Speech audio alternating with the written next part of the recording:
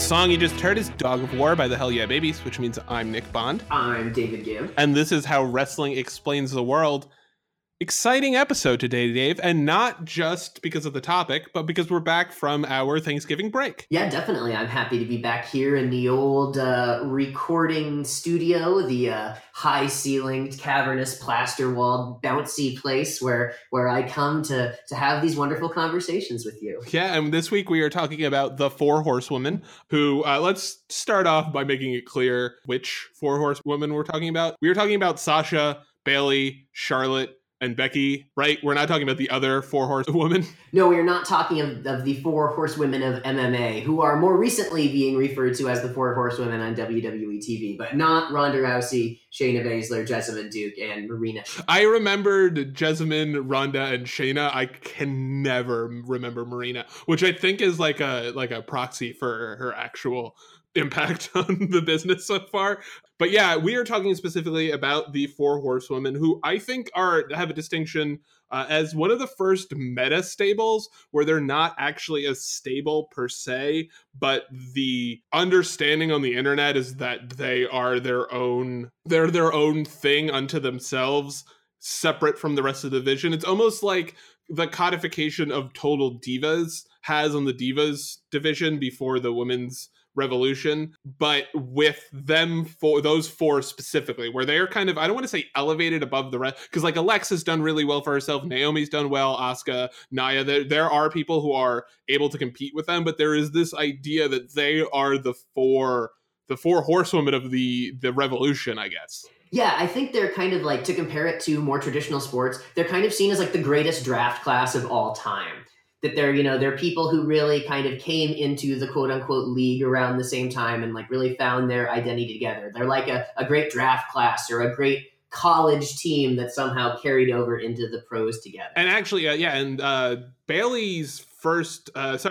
Charlotte's first match is against Bayley, and Sasha, Bayley, and Charlotte debut pretty close to each other, like one basically right after the other, to the point where, like I said, Charlotte's debut match is against Bayley, and then Becky comes a little bit later, but she was in development at the same time, and an NXT special in the world of professional wrestling, because they all work at the Performance Center. It's very much like the highest possible level of like the old idea of like the wrestling school or a dojo even. It's somewhat close to like the New Japan dojo as far as I'm concerned. Maybe not at that level. They're not producing the same level of talent maybe, but I think it's the similar idea. And I think in some ways that's where Triple H got the idea, because that was his baby, was the Performance Center. And they're easily, for me, the crown jewels of that process.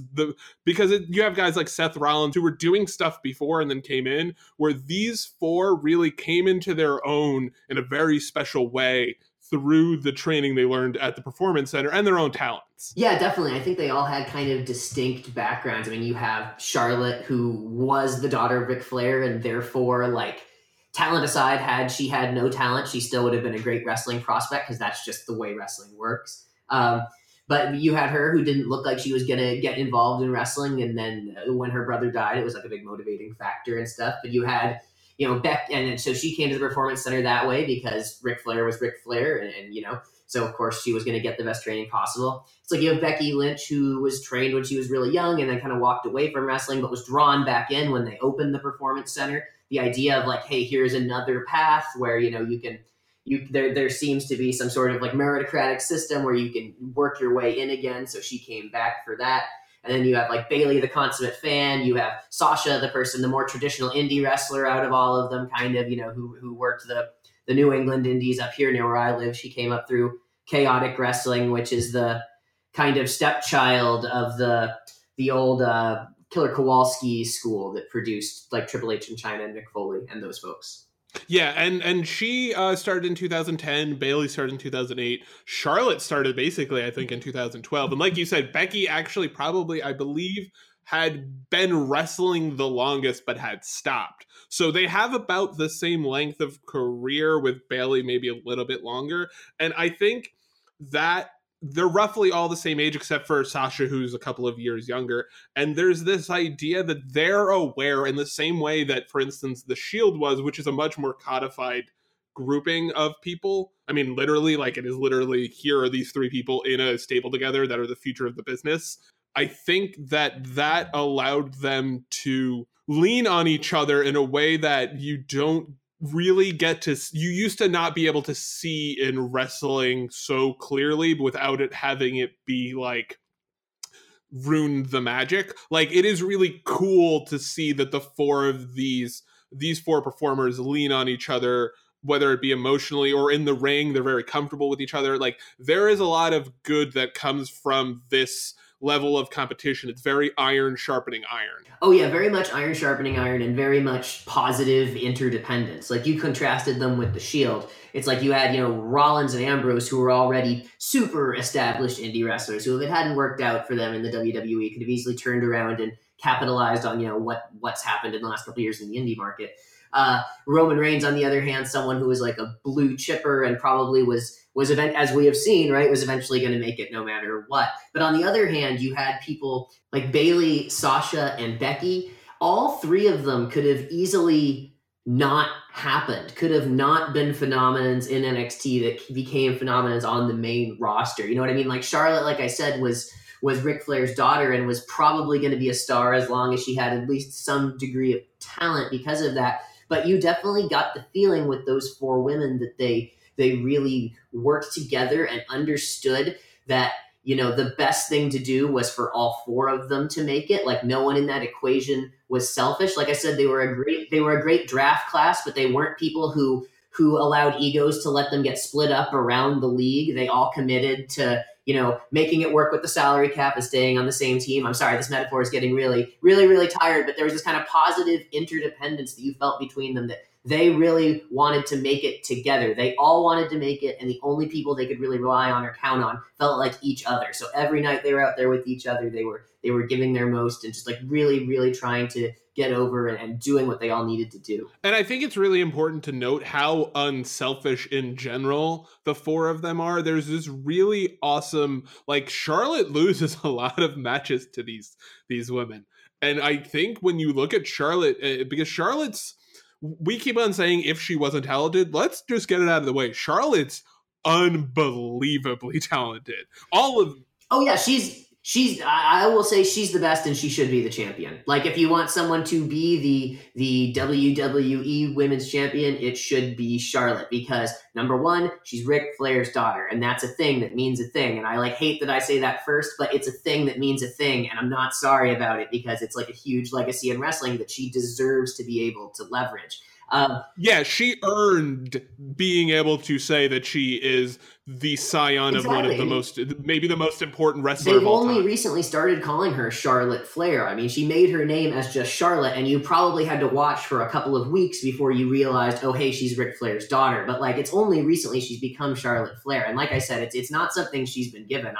I'm not in the Charlotte's an entitlement monster club. Definitely not at all. I'm a hugely team Charlotte. Like I said, she should be the champion. She's Ric Flair's daughter. She's tall. She's a legitimate athlete. She can make the holds look good. She has the long main event style matches that almost the kind of like New Japan style matches that these four women put on, which we'll talk about later. But I mean, I think that, it's easy to say that, well, of course, Charlotte's Ric Flair's daughter. But I mean, she is Ric Flair's daughter. Exactly. She is the embodiment of women's pro wrestling in a way that even Rousey can't be, because Rousey isn't a pro wrestler. Rousey's an MMA fighter who's transitioning into doing pro wrestling now. You look at Charlotte, and she's clearly, I think, the blue chip physical talent of like Rocky Maivia. She's like a blue chipper like Rocky Maivia. But I think in terms of talking, I don't think she's bad. Becky is the best talker right now. I think she does the best, both because she also does social media so well that it actually transitioned her character into this folk hero almost. She is beloved, and she, every single time she comes out, backs it up as far as I'm concerned. Like on the mic, she's good in the ring, she's good in the ring, and she can have a great match. She, to me, is a great talker right now, and I think that's something that the women's division, I don't want to say lacked completely, but it wasn't. She is the strongest talker, I think, on either show, except for maybe Daniel Bryan. And I think that's a really important thing. I think the idea of her as the man to take from Ric Flair isn't like, I think that's accurate. I think right now she is the person everybody's looking to lead the company on some level. Yeah, definitely. I mean, she very much, in the ways that you described. I mean, you could have been talking about Steve Austin right there, like you said. That I think that she's a very good worker. And watching some more vintage stuff as we prepared for this show, she's definitely pared down what she does in the ring a lot, which in my eyes is always the sign that somebody's becoming like a really good, mature main event wrestler, especially if they're a heel. But I mean, and is Becky Lynch a heel? I would say yes, but people still like her, and I guess that's fine. But I think that she really is the Austin right now. I think that she's Austin in the sense that, like you said, she's a good enough worker to really carry off a style that's like tough and gritty and that people get behind, and that she has a promo style that connects with people,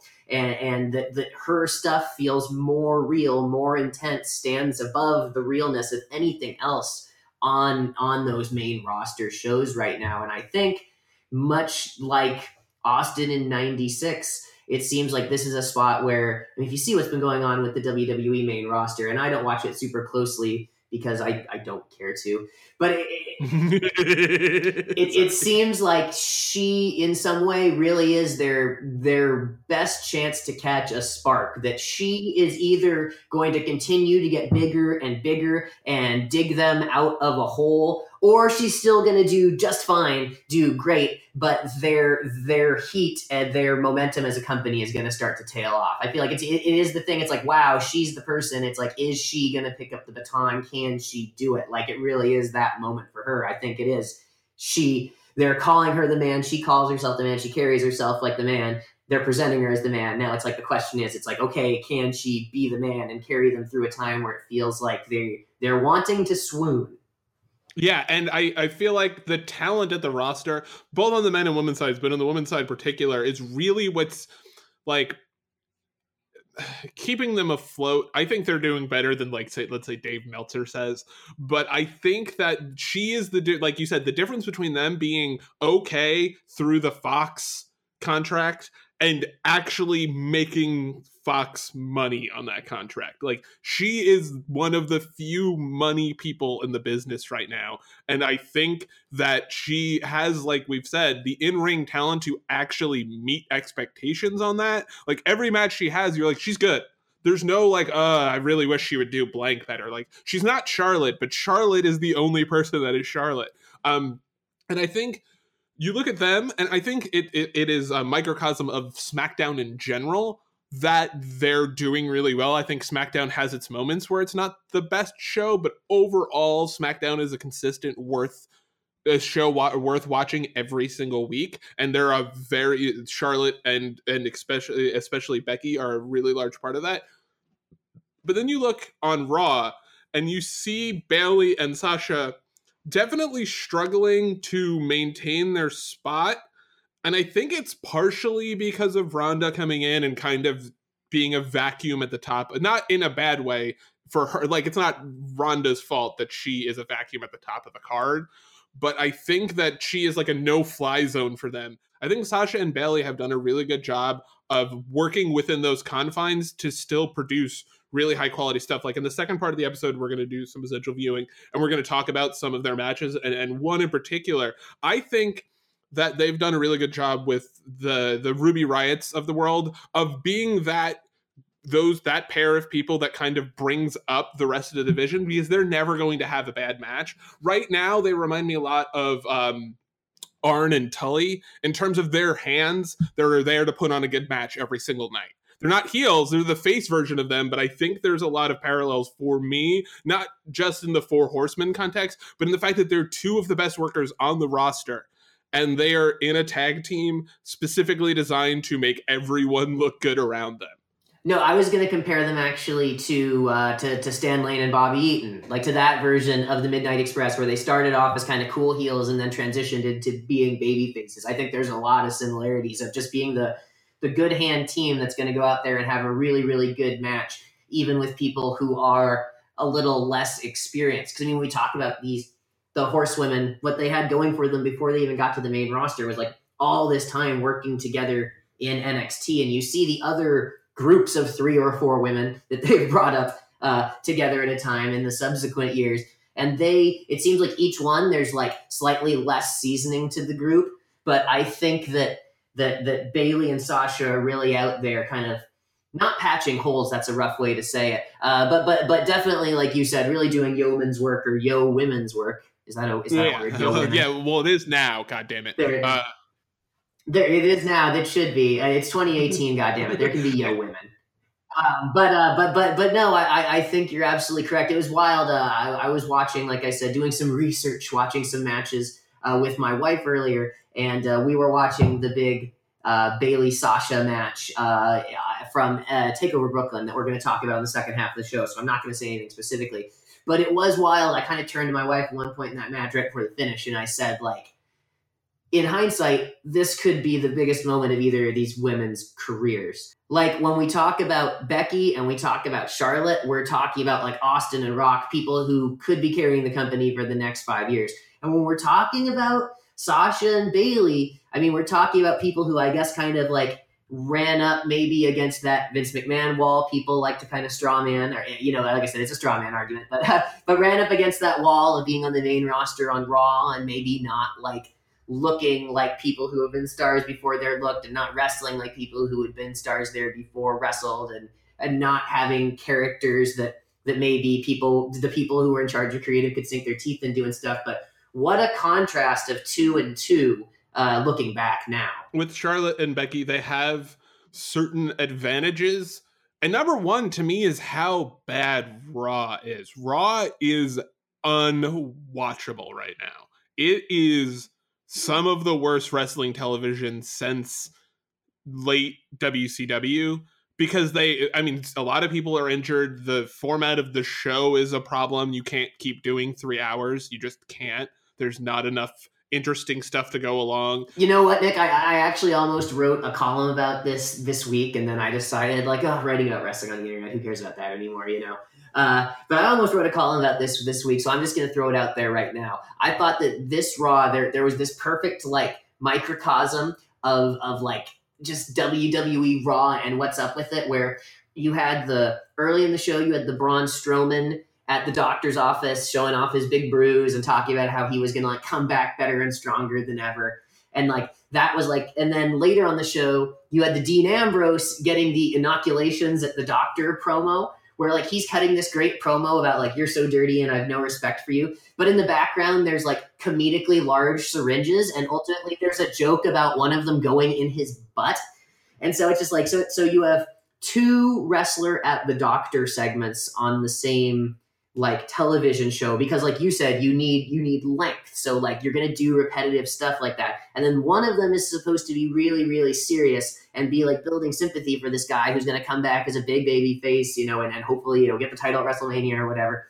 But then the other one is just like kind of like just supposed to be part of this heat getting promo, but like he's cutting the promo, but then they're undermining it with the bad acting, with the doctor like flicking at every needle 70 times and holding it up to the light like they do in old movies. You know, it was just like, but that was just a microcosm to me of just everything that's wrong with Raw, is that they did those 2 segments, each one of which could have been good, but like I can't, it just bleh, just everything was so bleh right there. And the contrast of those 2 going to the doctor, the idea of 2 going to the doctor segments, you know what I mean? It just blew my mind. Like, one you have to have because Braun Strowman just got out of surgery. Yeah. The other one, you can wait until next week for. Or cut the promo backstage or in whatever dark, secluded corner of the boiler room you want, and just have him say, I'm going to the doctor, and I'm going to get inoculated against this, and this, and this, and this. Yeah. Because you're so excited.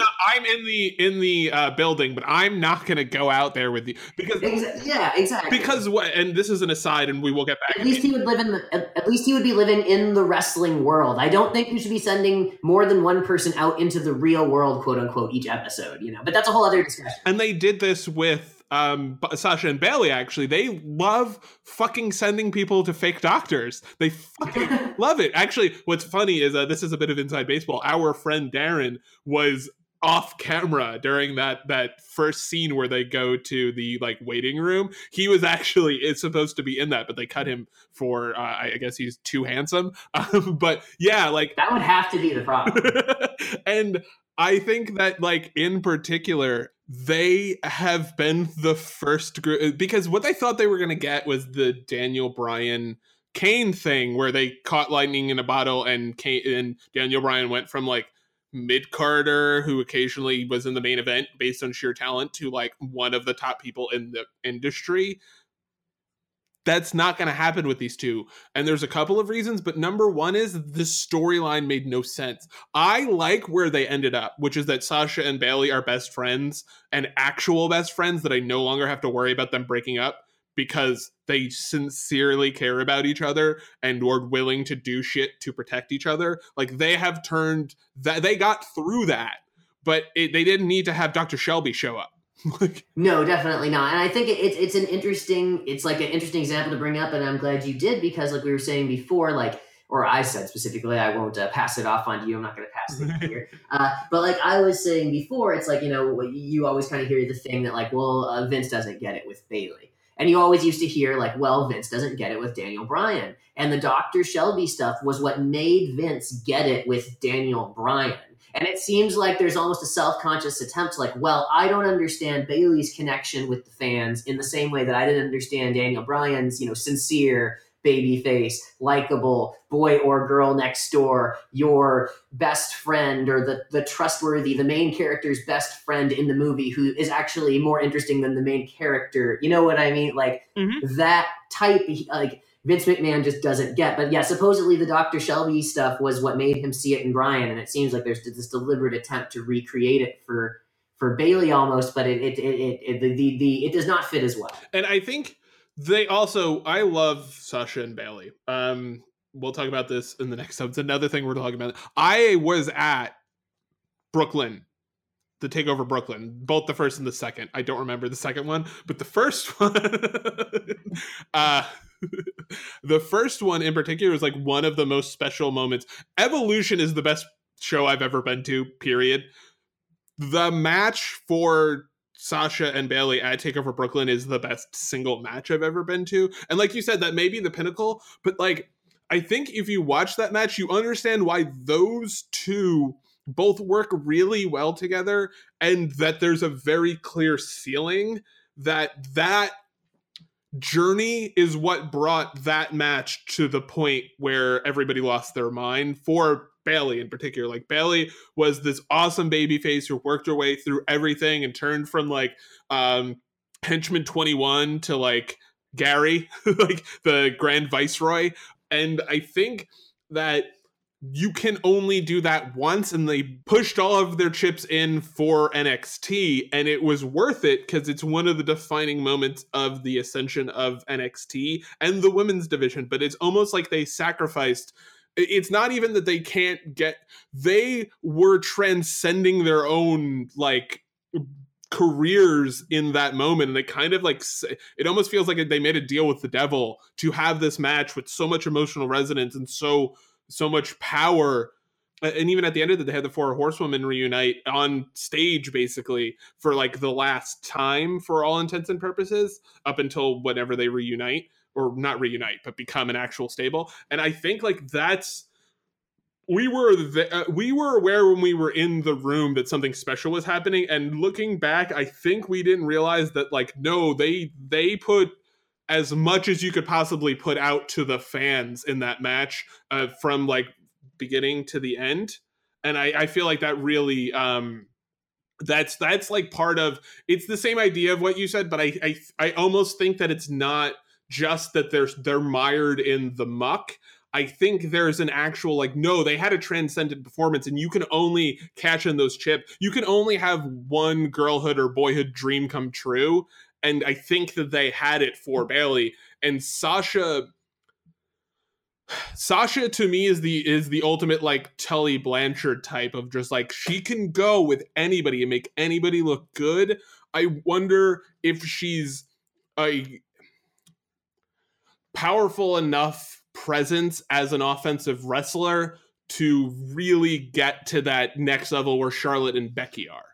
Yeah, well, I think she could be, because when you watch some of the stuff from kind of her peak in NXT, I was talking to my wife Erica about this earlier today, but she almost has that, like, old school, like, 1980s high flying heel thing where, like, she wrestles above the ropes a lot, but she's not doing, like, flips and flies, and she's not just doing little topes and planches to people catching her on the floor, or at least she didn't in her prime. Like, she would come off the ropes with intent, like when she was dropping knees on people and stuff. And she could really pull off the shtick that she was kind of, like I said, the heel high flyer. Again, to come back to someone I compared you to earlier in the episode, like beautiful Bobby Eaton, the heel high flyer. You know what I mean? She really had that kind of solidness to her. But it seems like, once again, over the last couple of years, she's gotten softened in terms of what she does in the ring by the kind of TV, I used to call it the SmackDown plancha party,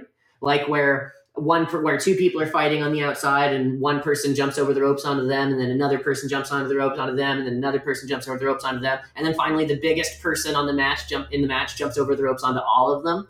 Like, there's that has crept into her game in the last couple of years. I feel that she used to be, like I said, this kind of old school heel high flyer, and now it's like she does the exciting moves that get the pops in the matches. Like, in some ways, she seems like a very road-tested, experienced wrestler. Like, she knows what works and she does it.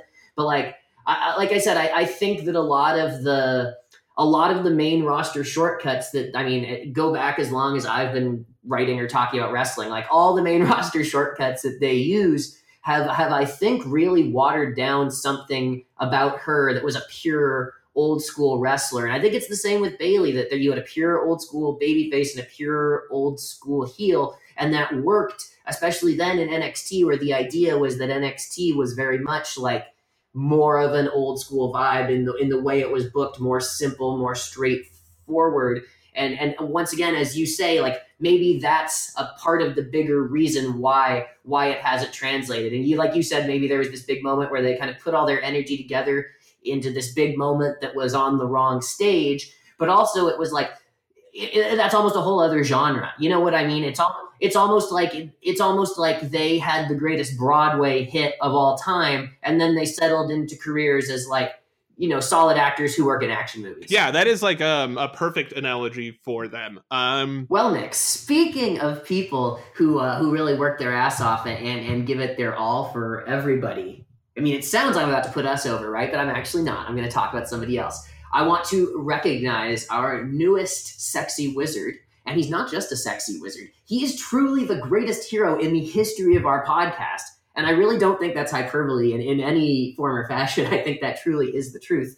I would like to introduce y'all to our newest sexy wizard, our newest patron, and his name is Henry Bransom. Not Bramson or Bransom, like I've been saying all day. Or wait, it is Bransom, like I just said. I kept screwing it up earlier. I kept saying it like Richard Branson earlier. That's what it was. That was the problem. But it's not like Richard Branson. It's Henry Bransom with the N first and then the M at the end. So he is our newest sexy wizard. He's the greatest hero in the history of our podcast because he has seen it in his heart to sponsor an episode of the podcast at great personal expense. I won't say how much because that would be gauche, but he's really going out of his way to really make Christmas for us here at HWETW, and he is sponsoring an episode. So we are going to kick off the second season of How Wrestling Explains the World in January on the 7th. That's going to be the first Monday, the first full week in January, the 7th. We are going to drop our Arn Anderson episode by request from Mr. Branson. Truly the greatest hero in the history of our podcast and a sexy wizard faux show.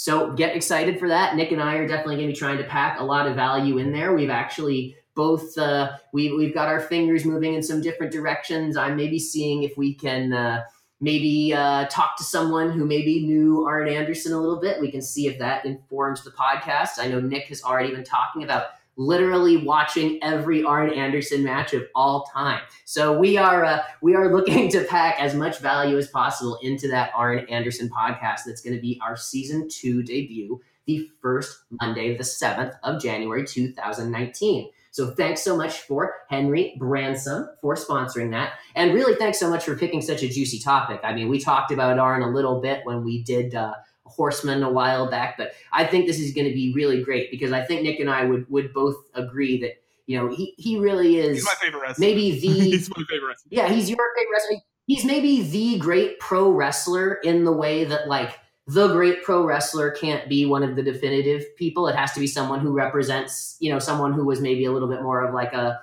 workaday lunchbox kind of guy. And I think he is kind of the definitive workaday lunchbox carpenter guy who made the wrestling business really work. One of the greatest of all time for that reason. So super excited to be talking about Arn Anderson in January. And that will be like for all of these episodes, a 2-parter.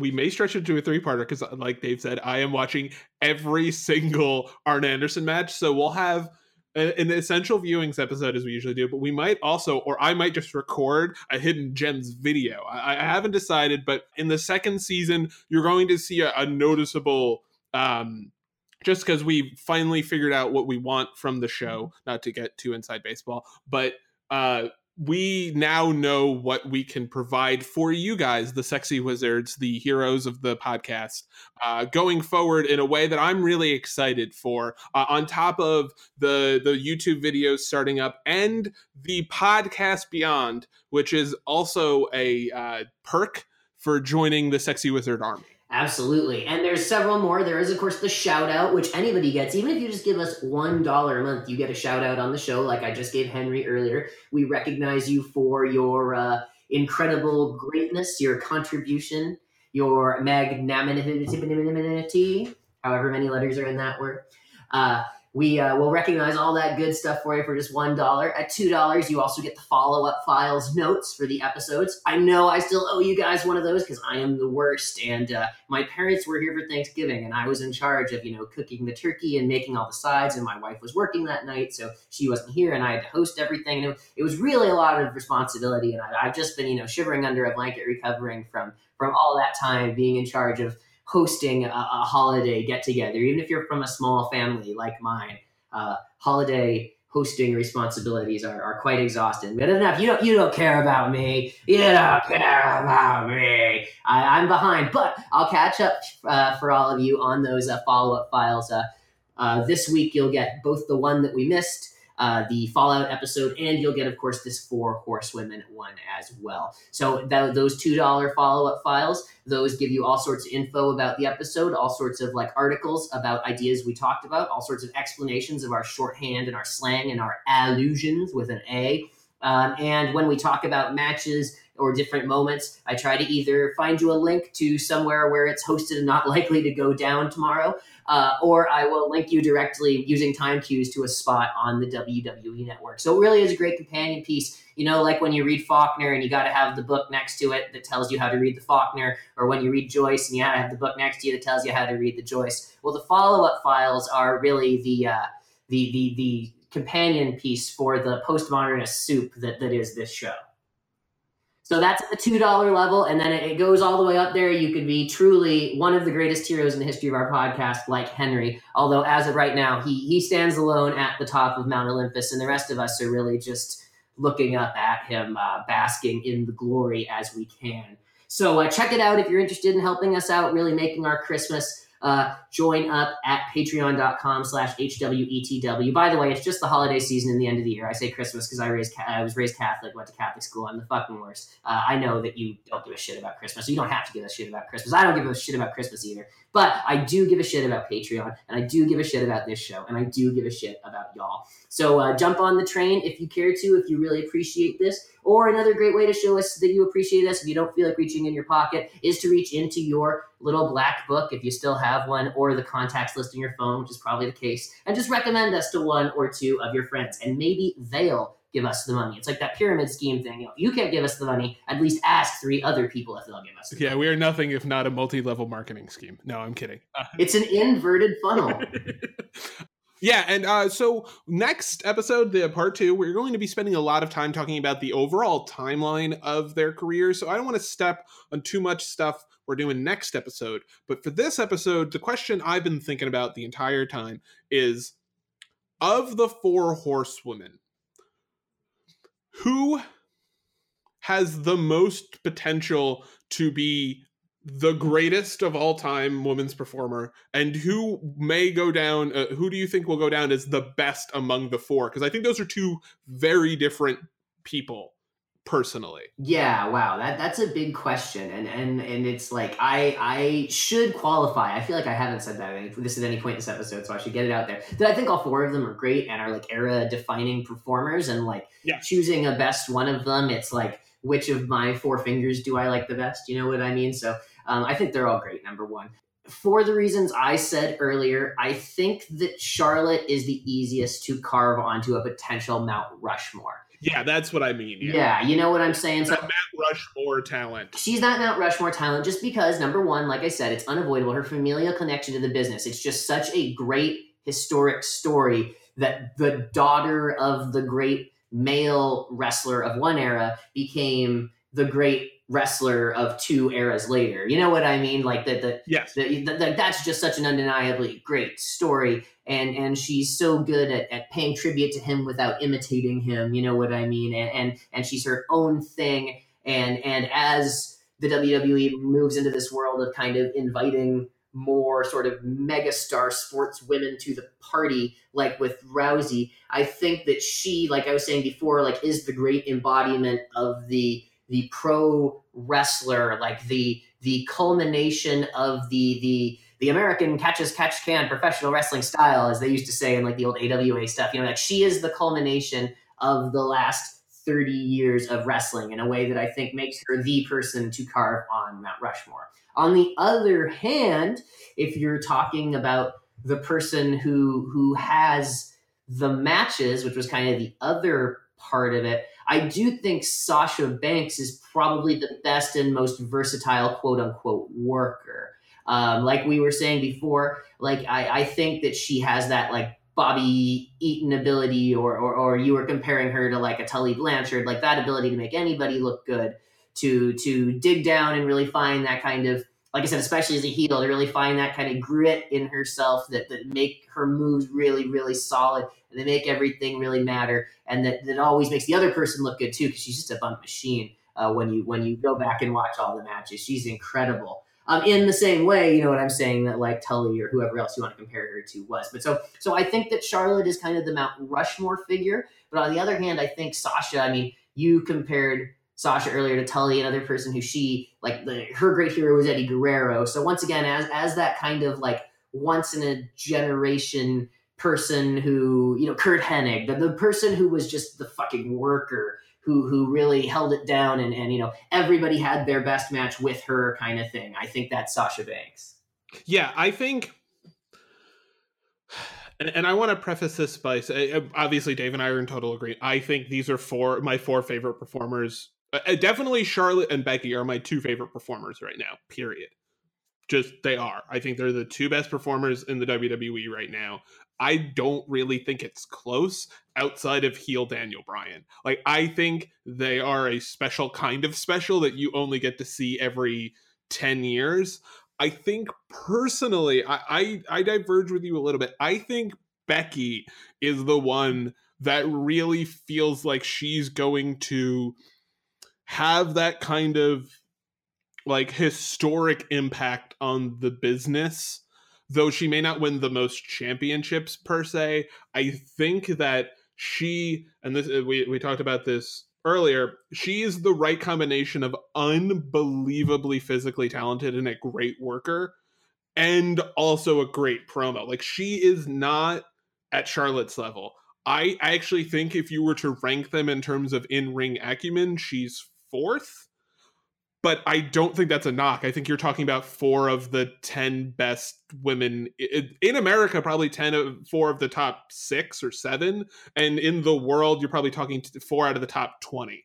And that's a big deal because Joshi wrestling in Japan is a lot more advanced in a lot of different ways than American women's wrestling, though there are issues like New Japan not having a women's division, but that's a whole other episode. I think in terms of she is going to be the Stone Cold of this generation where people will wear her shirts and she will be the one that people are like, I started watching because of Becky Lynch. Like, she is really at that level for me of just being a transcendent star that they can actually strap the company to bring them to another level. And I don't know if Charlotte can do that. I think Charlotte is maybe the best.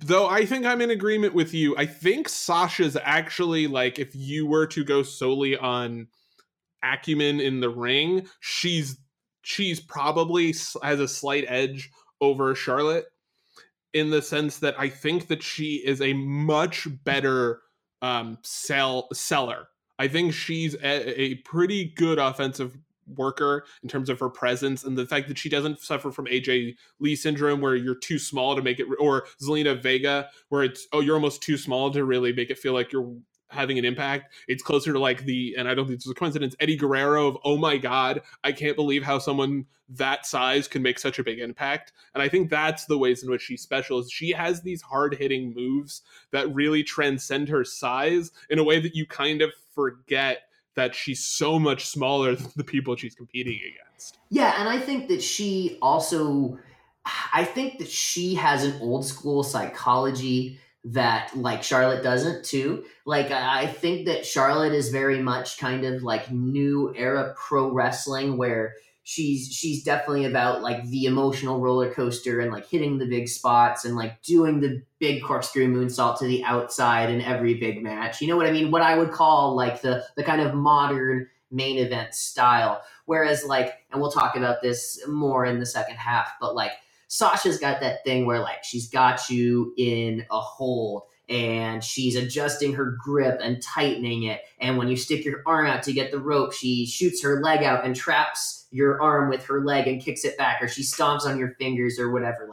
Like Sasha really has that like really solid old school wrestling psychology where like, even though she doesn't do like a corkscrew moonsault, she like doesn't really have to do a corkscrew moonsault because she makes all the little stuff so meaningful. Mm-hmm, yeah, and I think, and we neither of us picked Bayley for any of these, but I don't think it's a knock against Bayley per se. It's just, again, these are such talented performers. I think she might be the second best in-ring performer. I think you could talk me into it that she's on Charlotte's level when she's doing very well. And I think her connection to the fans might actually be, before Becky became the man, was the best.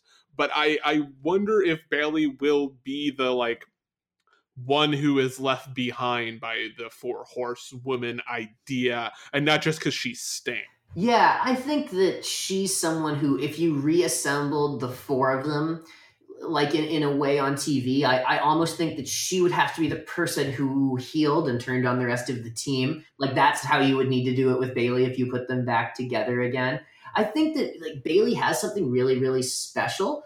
And like, I would have told you in like 2015, 2016, that she was like one of my very, very, very favorite wrestlers. I mean, I think that she's the closest thing within her generation to like a Ricky Steamboat. Or, I mean, I compare Kazuchika Okada to Ricky Steamboat a lot, but I would say Bayley and Okada are the 1 and 2 for who's the most like Ricky Steamboat, where she's just a pure baby face who could just sell and sell and sell, and you feel it with her, and you want her to succeed. And like, when it seems like she can't do something, she either wills herself to, or it feels like the crowd is part of willing her to do it. She's just the consummate pure baby face. And to see her work in front of a crowd that's really into her and that wants to play the old school pro wrestling babyface heel game, I don't think that you can create a more emotionally satisfying win than one for Bayley. Totally. You know what I'm saying? Like in that regard, just old school babyface, I think she's the purest and the best. But the way the book is different on the main roster. Like I said, the difference between like the theater and the difference between the stage and movies, you know, it's kind of similar that the way the crowd reacts, number one, and the way they book, number two, is so different that it's like maybe just WWE isn't the right stage for her. But like I said, I think she's the heel turn is kind of the trump card where, like, you know, you can't undo it once you've done it. But I think that it's worth trying once. You know, I would like to see it. Yeah. She almost has that like Mariano Rivera thing where she's the best at her very specific role. Relative to them, she blows them out of or did, and again, until Becky, whatever Becky secret sauce, whatever. But before that, Bayley was the best. She was better at being a pure babyface than any of the rest. And I think she's kind of lost some of that, but I think ultimately all four of these women are going to be incredibly successful. But like you said at the very beginning, I think that you can see a ceiling with Bayley in a way that you can kind of see it with Sasha, and you really can't see it with Charlotte and Becky. Yeah, I don't think that's fair. They're all different wrestlers, and I think part of it kind of gets back to kind of once again kind of an old school idea that this is mean. This is a mean word. Like part of Bayley's gimmick, part of her character is that she's a mark. And I think there's something kind of contemptible about that, especially for fans who consider themselves quote unquote smart. You know what I mean? And I think that that's something that's become an anchor to her. Like I said, I love her as just a pure baby face. I think she's great. I think her matches are so satisfying when she gets the win, and you're dying for her when she doesn't. You know what I mean? But at the same time, I think that the character, at least as portrayed on the main roster, comes across a little bit like a mark. And I think that that's something that maybe if there wasn't a ceiling, that's something that's imposed a ceiling. Yeah, and I think that's what I mean. Is I think she can transcend, she can break through that ceiling, but it's not there is, I don't want to say there's no glass ceiling because that's insane, but I feel like the glass ceiling, and Becky mentioned this, that's not there for Becky and Charlotte in a lot of ways, where I feel like Bayley is stuck in a glass ceiling that's not necessarily women versus men, but pure role players who are really great at, let's say, to use another sports analogy, 3-point shooting and can defend, but they can't create their own shot. And I think Bayley's problem is that, for lack of a better, like to stretch this metaphor, she can't create her own shot in the way the other three can. So I think she is limited by her circumstances in the way that the other three aren't. Yeah, I think that's I definitely think that that's an apt analogy as well. There's just that little something missing. But as we say, like, I mean, I've said this time and time, it's like a wrestling card, a wrestling show, a wrestling promotion can be made out of a lot of imperfect parts. In fact, like if you're expecting people not to have warts, and if you're expecting everybody to be the complete performer, like that's, you know, you're kind of lying to yourself. And I think that one of the things that people always credit good wrestling for doing that bad wrestling doesn't do, and when people compliment like Paul Heyman, this is always something they say, right? It's like it's the old thing about like distracting away or drawing attention away from the shortcomings and accentuating the good bits, right? The old classic wrestling line that everybody says about taking chicken shit and making it into chicken salad, or making chicken salad out of chicken shit is actually how it's phrased. But anyway, and I feel like what's going on with Bayley, or what's happened with Bayley, is an example of a failure of that at the highest level in the sport. They're like, here's someone who is so talented, who the people have been so behind, you know, in your system, more or less. Like it just seems like that she's just one of the biggest dropped balls of the modern era, and it's a shame, really, that I think the women's matches and women's angles and women's stuff is undeniably the most interesting part of the WWE main roster, and certainly has been for, I would say, all of 2018. The women's stuff has been the most consistently interesting stuff. And that's not because, though they still have it, and I think we can end on this, that we have finally moved past the first for everything, and we've started to get into the like, can they do it again? That like fun part of the when a sequel works really well kind of vibe, where it's not necessarily like a sequel or it's the second part of that story. We've entered the second act of the rise of the women's division, and I think that's why 2018 worked so well. And I think in the next episode, we will be talking about those. How we got there, more or less. But before we do that, did you have anything to plug today? Oh, well, as always, people can follow me on Twitter at Dave Writes Junk. You'll get any updates about anything related to me, and you'll probably get a bunch of bad jokes, and I'll tweet some GIFs from like old 16-bit video games. It'll be great. Follow me on Twitter at Dave Writes Junk. And if there's anything else you need to hear about, you'll hear about it there. Don't forget to consider Patreon. If you are interested in becoming a patron, or even if you just like the Beatles, you should go to patreon.com/HWETW. And I wrote a little fan appreciation song to the tune of Happiness is a Warm Gun. It's called Happiness is a Patron. So you all should check that out. It's for free. It's unlocked. So even if you're not a patron, you can check it out. But I would hope that while you're checking it out, you would also consider signing up. You know, that $1 or $2, get the shout out, get the follow up files. Really help us sustain. You know, they always talk about that on public radio, public television. It's great when we have people like Henry who come through and really make our Christmas. But we also need those sustaining folks who are just going to help us cover the bills month to month. So if you could find it in your heart to make our Christmas, make our holiday season. I need to stop saying Christmas, goddammit. I'm the worst. I'm like the worst liberal ever. What the fuck?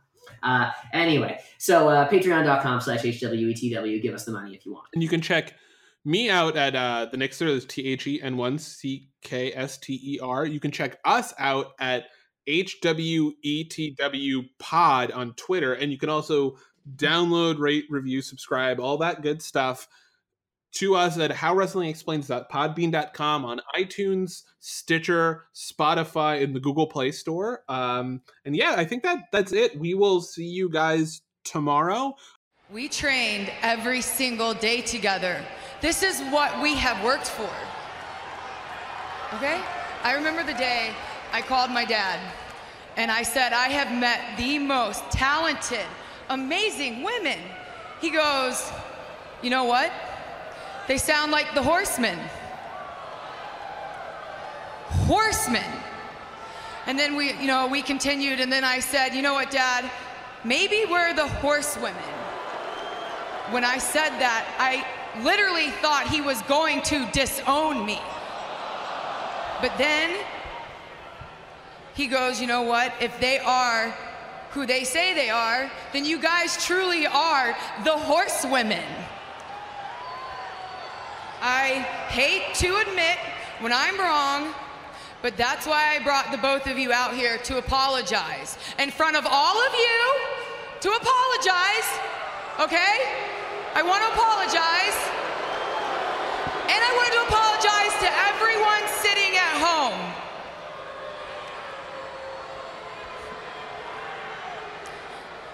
Dad, I'm sorry.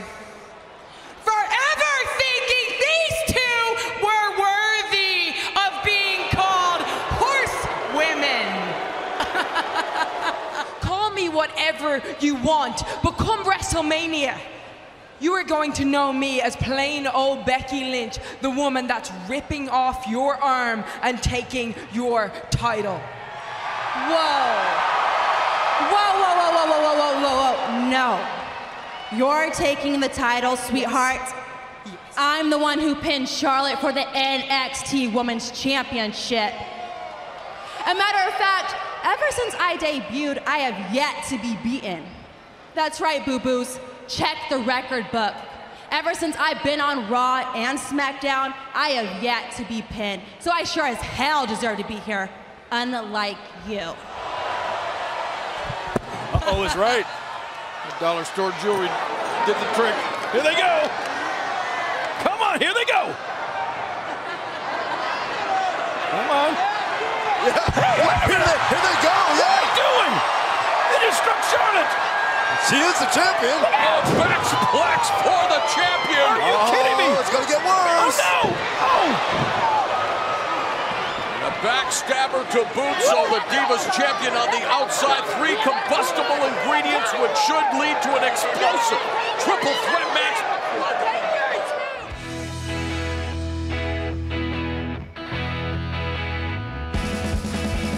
Here among the poor, sad, despicable, oppressive, misinformed, must be hard for you to bite your tongue secure.